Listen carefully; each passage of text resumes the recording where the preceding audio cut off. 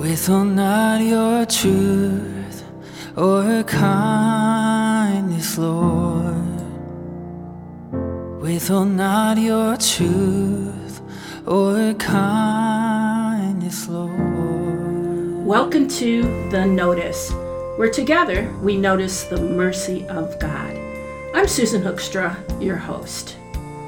On this episode of The Notice, are you a Christian artist who sometimes feels like your art doesn't fit in a typical church or ministry setting? Maybe you wonder why Christian artists aren't even showcased.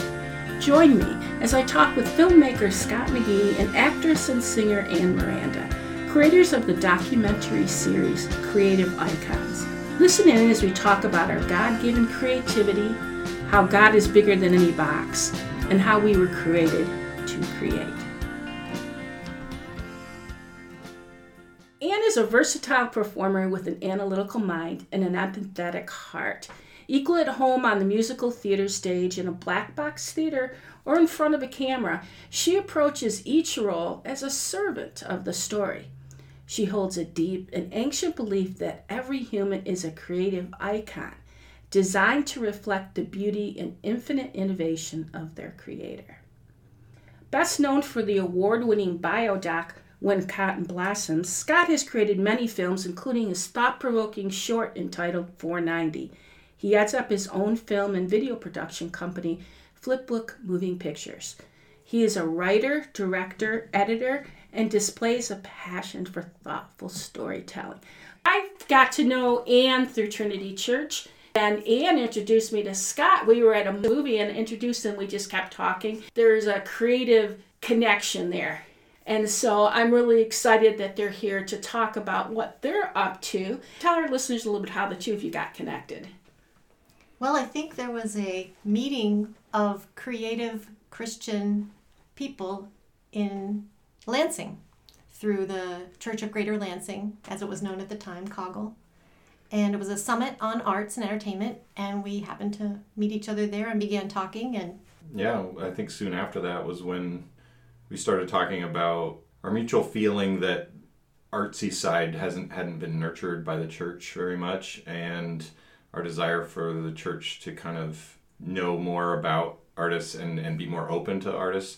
And so I was talking documentary, she was talking a nonprofit for artists, and just kind of dreaming together, and then both kind of helped birth the other. So she has a nonprofit now called Be an Icon Creative Arts Network, and I have the documentary, and they kind of support each other. And the documentary is called Creative Icons, and the Be an Icon came out of that. So how did this documentary, like you talked a little bit about how you guys connected on it. So what got you started? I mean, you had to come up with a concept, didn't you? Well, we started talking about it, and we planned it all out, and our first interview was going to be Max McLean, who you may have seen in Most Reluctant Convert, and he headed up the Fellowship of Performing Arts in New York City. We made connection with him, and he was going to be our first big interview, and we had a meeting with him, phone meeting, because this was pre-Zoom. We had a phone meeting scheduled.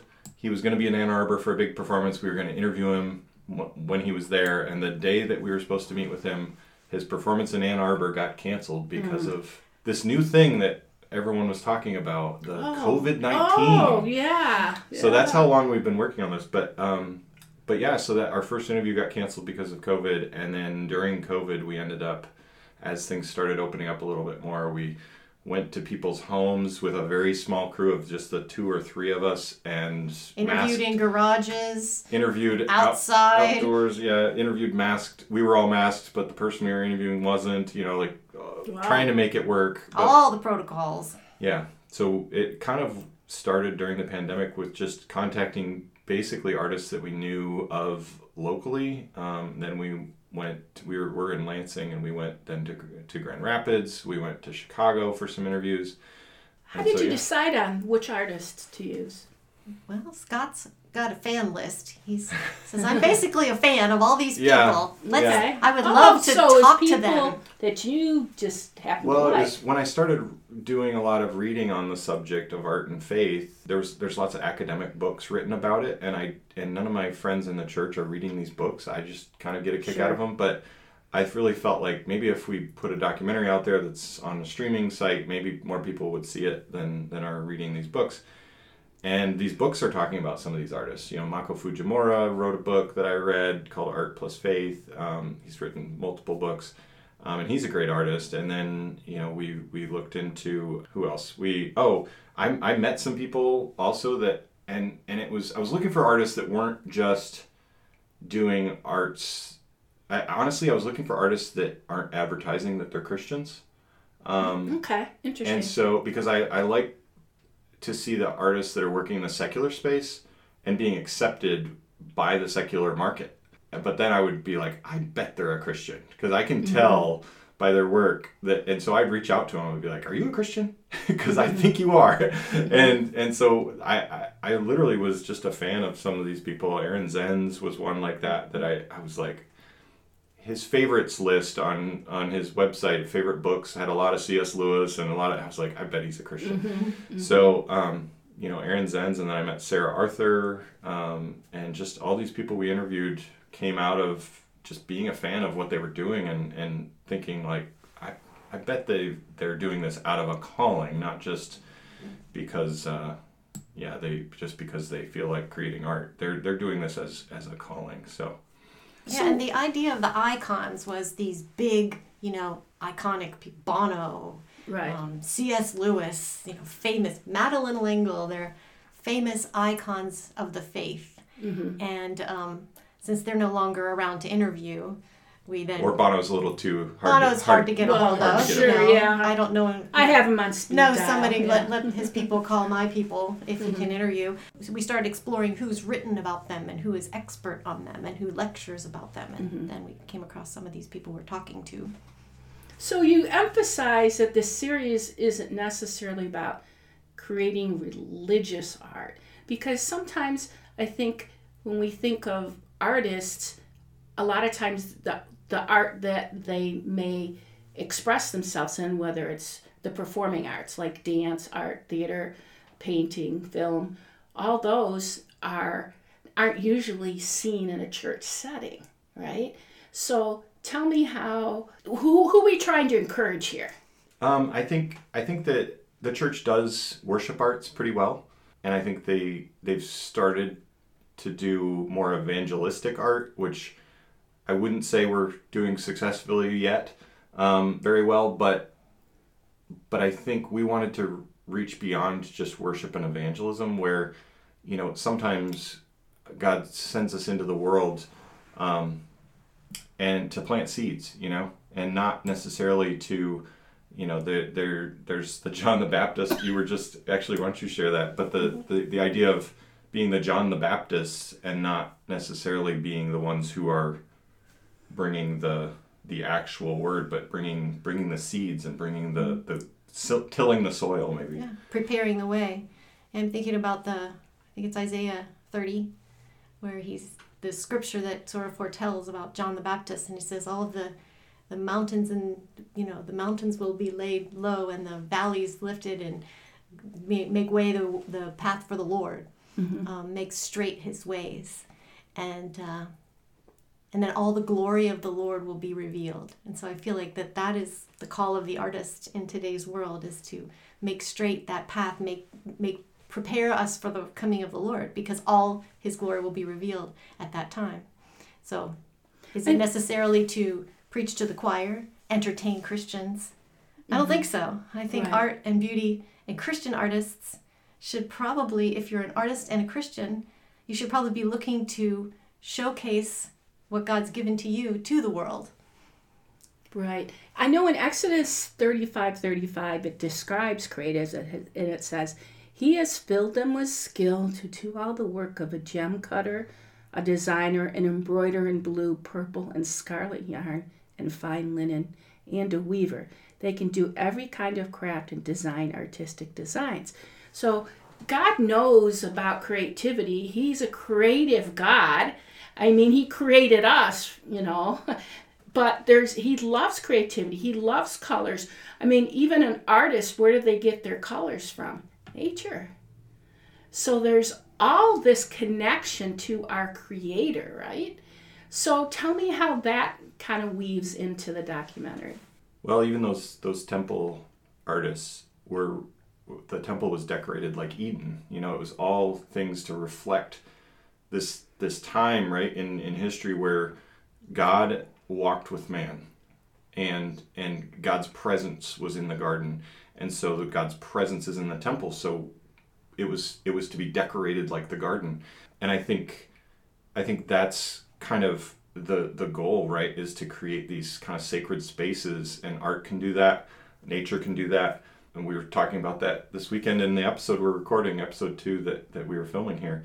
But just the idea that God created us, but we were created in His image, and now our job is to stay connected to Him through being like Him, whether that's creating or loving people or And you mentioned the temple. Well, we're the temple now, right? Yeah. So this means wherever we go, the Holy Spirit goes. So we're the garden. Yeah. So the point is, I think I was explaining this to you earlier, Anne, when we were talking, that, as a clarinetist, for instance, I'm a clarinetist, and that's part of who I am, but I'm a son or daughter of the King, right? And I represent Christ. So I could go into rehearsal. How am I going to represent Christ in that rehearsal? And part of that is to bring beauty into the world, which is a reflection of our Creator. Beauty of sound, for instance, So it's to reflect Him while I'm there. Doesn't necessarily mean I have to be playing a religious song or a Christian song. I can be present. Mm-hmm. And the Holy Spirit is present, and I can be kind and execute the fruits of the Spirit with the people that I'm with. So that's where you're going? Yeah. It kind of gives bloom where you're planted kind of a whole new meaning. Right. You've already completed episode 1, and that's available for people to see. Episode 2 is coming up, and that's what you were here doing today was filming for that. Tell me a little bit about episode 2. What's the connection there? Well, it is called Wonder. So we were talking about connecting with God and the wonder of nature and the wonder of art. And being connected, we also are the branches. He is the vine and we're the branches, and we reach out in love to our world. While you were here, you were in our barn in November. It was a little cold out there, wasn't it? Kind of regretting that decision, but it was beautiful. And by the time we started shooting, you couldn't see our breath anymore, so that was good. Oh, that's good. Yeah. That's good. But yeah, it's gonna look really. It's gonna look great. but yeah, we wanted to, since this episode, we feature a different artist in each episode, and this episode was focused on Thomas Merton, the Trappist monk who was all about nature, and he would go out in all types of weather and write poetry and commune with the Creator. And so we thought just being on a farm in a barn would just be a perfect kind of setting for this one. And we didn't realize the weather part of it would actually come into play because, it was freezing. But we were trying to relate to Thomas Merton in the whole experience of the thing, Yes, we were channeling Merton. That's the last time you do something about nature. Yeah. The next episode we're gonna cover the cozy coffee shops or something. Northern Michigan. Yes. So what happens next? What tell us a little bit about the artistic process in this, because you obviously had the idea and the concept. You had to write the scripts, right? Yeah. And then when you get to the point of filming, all that prep work has already been done, right? So then what's next? Then Scott does the rest. Yeah. Well, Scott and his editors. So yeah, I think what's kind of crazy, people don't understand when they watch a film how much you don't see, how much ends up getting cut, how much ends up getting even the order might get changed. Like this podcast will probably, you'll cut out some of the little bits here and there, but you'll pretty much put it out there as is. Ours is definitely more of a we get way more than we need. So we shot pretty much all day, and this is a half-hour episode. And we've already got a lot of the episode done in these little segments that are in between the conversations that we had in the barn today. So yeah, we might need 12 minutes of content out of this full day of work we did. Wow. So there's a lot of editing. Again, I'm a storyteller, so it's finding the flow and the story that we're trying to tell through this documentary series and really connecting one thing to the next. So it feels like just a simple half-hour organic conversation that was really a day of freezing in a barn and trying to and trying to get to those little gems, those moments where the woman we were interviewing, Sophronia and Anne, were vibing and going off of each other and going back and forth and really finding those moments that are like, okay, this is what we're trying to say, and this really gets to the meat of this episode. But then we have all this great content we can't use, and so that's where our social media, we're trying to get better at getting some of that stuff, kind of bonus content and things that didn't end up in the episode but are great, trying to get that out also to our small but growing list of followers. Mm-hmm. So. When you say the editing, is it just one person who edits, or is there a bunch of people, or are you the final editor? How does that work? Episode 1 was me. I edited episode 1, and every time I do a film project, I realize I need to hire more people. That's what I learn every single time. And so every time it gets bigger. But this time I do have 3 editors helping me in different ways. So like a sound editor? That would make it 4, actually. Yes, sound also. Right now I have editors all helping on just taking all this. We have all these interviews and all this footage, and just I give them a topic and I say, okay, go through all these interviews. I think I want to use this person and this person and this person. Find anything they say about this topic, and let's make a 3-minute section on abstract art, for example. That's one in episode 2. We've got a 3 or 4 minute clip on abstract art, but it's taken from 4 or 5 different interviews we did, and it's only 4 minutes long, but we've got all these little sound bites from these different interviews that we put into one, and it flows to say something about where we can find God in abstract art. So that's kind of where I'll give one person that job, so they do that, and while I've got somebody else working on a different theme, pull together the church, the church and the arts, like pull together a 4-minute segment on that. And so then I get all these segments cut, and then I look at them and go, okay, I've kind of got an order in mind, but are they flowing? Are they whatever? So I'll kind of do the final pass on this episode, but it's been different to kind of. So it's a little bit like they're doing chapters, and then you're kind of trying to put the book together. Yeah. And that might be a gross analogy, but yeah. Yeah. No. And there's music that goes underneath, and there's graphics and animation, and there's all of that finishing stuff. I mean, we showed some of these segments today, and I almost can't bear to show them yet because they're so rough still. But there's still a lot of work to do to those segments that are in between the conversation that we were having today, and then so there's a lot of polishing that needs to happen to those. And then our interview today that we did with Sophronia Scott, probably when we cut out all the messy stuff, it'll still be over an hour, and we've got to get it down to just the parts that we're using. Mm-hmm. So then you do all that editing. How does it get to the point where it's done? How do you know it's done? I'm not a film producer, and I can use an analogy to how I prepare for a concert or write a book, but how do you know it's done? It's done when there's a festival deadline, gotcha. I mean, yeah. We had a premiere for episode 1, and that was the deadline, so it was done, and we showed it, and now there's things I'm going to change about episode 1 before we send it to a distributor. Yeah, so I was just going to say there's things we'd like to add and take whenever away. As an artist, you're constantly. Look at George Lucas, right? He keeps changing Star Wars on us. Because as an artist, you keep seeing things that you want to make better. So I think when we get season 1 done and a distributor is asking for it, that'll be when it's done. Okay. Because then we'll just have to say it's done. It's done.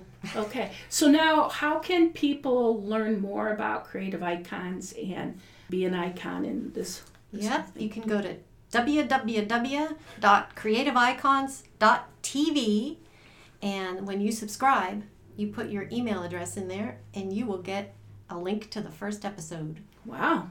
There you go. Isn't that special? It is. I've seen the episode. It's excellent. And I wonder, as a musician, artist myself, I could relate to it on a lot of different levels. And being a believer, I could relate to it on a lot of different levels. But who is this for? Is it for the artist? Yes. That's the answer to Anne. the question. I think initially our thought was our audience is the church. Scott's not a pastor. His father's a pastor. Yeah, this is my one sermon. I'm a pastor's kid and never wanted to be a pastor, but I realized this is my sermon. I really feel like this is what I want to say to the church. Like, I never wanted to make movies for the church. I want to make movies for a secular audience. But this one's really for the church. It's if I'm going to preach to the choir, I want to say something they haven't heard before. And so I'm not going to preach salvation to the choir. Why would I do that? They're already saved. But this is something I feel like the church needs to hear. So I think there's a lot for a secular audience to hear in this too, because they are created to create because they're made in the image of their creator as well. And I think secular artists are tapping into that creative spirit that God put in them, whether they know it or not. So I think this is for them as well. But our main target audience would be the church. And honestly, I think it's going to start with the churches that are already embracing the arts. I think those are the churches that are going to really recognize the value of this, and it's going to encourage their people. But really, I really want to get the churches that don't understand the arts and they're kind of afraid of the arts, and there's all that work you have to do to get something going. Yeah. It's a lot of extra work. Yeah. Right? Well, I'm being It's like pretty devil's much, advocate. it's a lot of extra work to go rescue people from human trafficking, too. And it's just a matter of what you place your value on and where you have your resources going. You have artists in your community. Every church has artists in their congregation that may or may not feel loved and appreciated. And it's a fine line, because there are artists who, we don't want to put artists on a pedestal, but we also don't want to drive them out of the church. We want to provide a welcoming atmosphere for everyone to be able to come and hear the gospel. So, and the thing about being an artist too is that sometimes when you're involved in your art, you're looking at what's wrong with it. You're dissecting it. You're saying, okay, I got to edit this. 4 hours of filming, I got 15 minutes, there's all this that we kind of throw out or whatever. Don't we need a place to celebrate the art? Don't we need a place where we can say, art, it brings beauty into the world, and beauty is from our creator? Yeah. Sometimes, like, just an example, if I go to a art museum and I look at a piece of art, or let's say all three of us go, I look at this piece of art and I see one thing in it. You see another thing. You see another thing. Guess what? That's okay. Mm-hmm. And that helps us understand community too, because we're looking at it from different perspectives, and we're all right. It's not like you can't look at it that way. Yeah, or you may see something in it and I see nothing in it. And then because you saw something in it and we talk about it, now I see something. And you care about her. Yeah. Right. Now I see something in it too. And so I think that's an aspect of this too, is if we're not enjoying art together in community in the church, we might be discounting things that God has for us because we didn't see anything. It's like, yeah, I saw that movie. You have a conversation with somebody and they say, oh, actually, I thought Finding Nemo really showed how the father chases after that lost sheep, and like Actually, somebody literally, my daughters were just in that play, and that was the director's notes because it was a Christian theater company. And I was like, that's so true. Like, Finding Nemo is literally going after the lost sheep, So, I think being in community and enjoying art together, we can learn from each other, and God's going to speak sometimes to one of us, and we can all learn from that.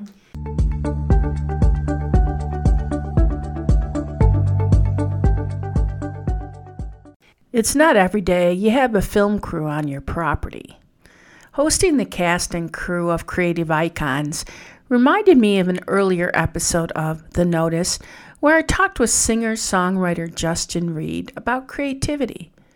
In that episode, we defined creativity as to create something that didn't exist before. Maybe that seems overly simplistic, or maybe some of you think, well, I can't be creative because I'm not artistic.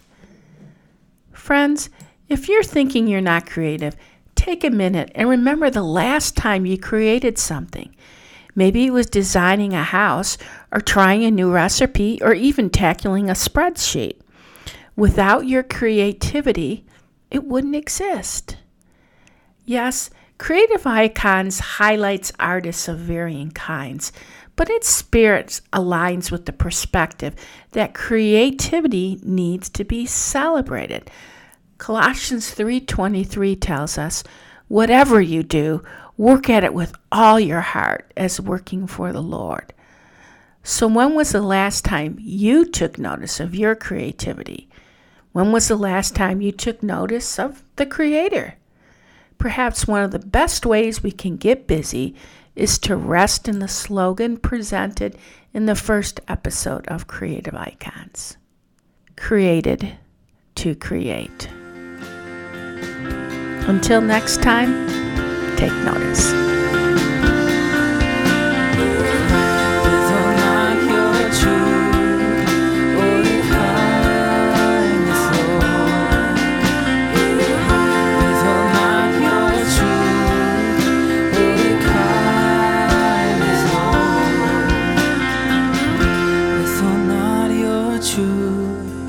Or kindness, Lord.